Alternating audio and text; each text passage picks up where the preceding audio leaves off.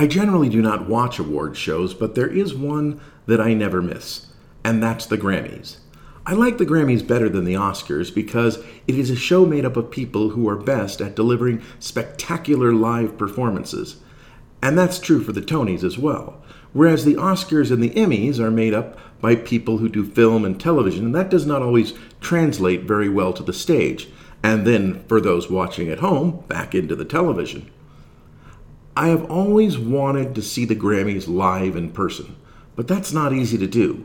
You have to be a member of the Academy, and even then, that does not guarantee your right to buy a ticket. I have entered a few contests, but no luck so far. So one day I was in Vegas, and as luck would have it, I was walking by the T-Mobile Arena and saw that they were having the Billboard Awards. Celine Dion, Madonna, Britney Spears, Pink, Justin Bieber, Fifth Harmony, Rihanna, and Lucas Graham were just a few of the mega superstars that were in the lineup. It is broadcasted live nationally on ABC. In many ways, it's like the Grammys. So I walked up to the front of the arena to see if I could buy a ticket and get in. There was another person who was trying to buy tickets as well, and the person selling the tickets said to him, "I would sell you a ticket, but they're not going to let you in looking like that." He was wearing a t-shirt and shorts. The same scalper who refused to sell the ticket to the other guy assured me that as long as I had a shirt with a collar, that I would fit the dress code and they would let me in. At first, when he told me the ticket price, $400, I thought, no way. I started thinking about all the things I could do with that money and was about to walk away, but then he showed me the ticket. The face value of the ticket? $918. It was on the floor about 30 rows back, just behind the celebrities and their guests.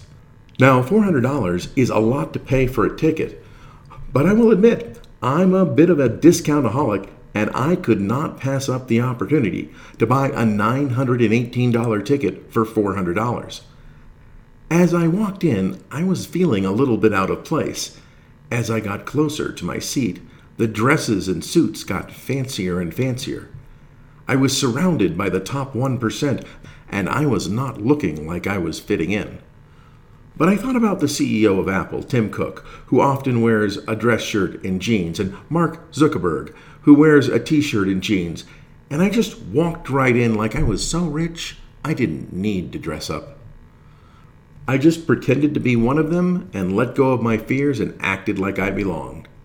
I'm not sure if any of them noticed that I was a bit out of place, but I must have pulled it off pretty well since nobody gave me a "what the heck are you doing here" look. I found that I was able to engage in small talk and fit in, although I was not dressed the part. I acted like the emperor in the fable The Emperor's New Clothes, and the people around me acted as if what I was wearing was just fine.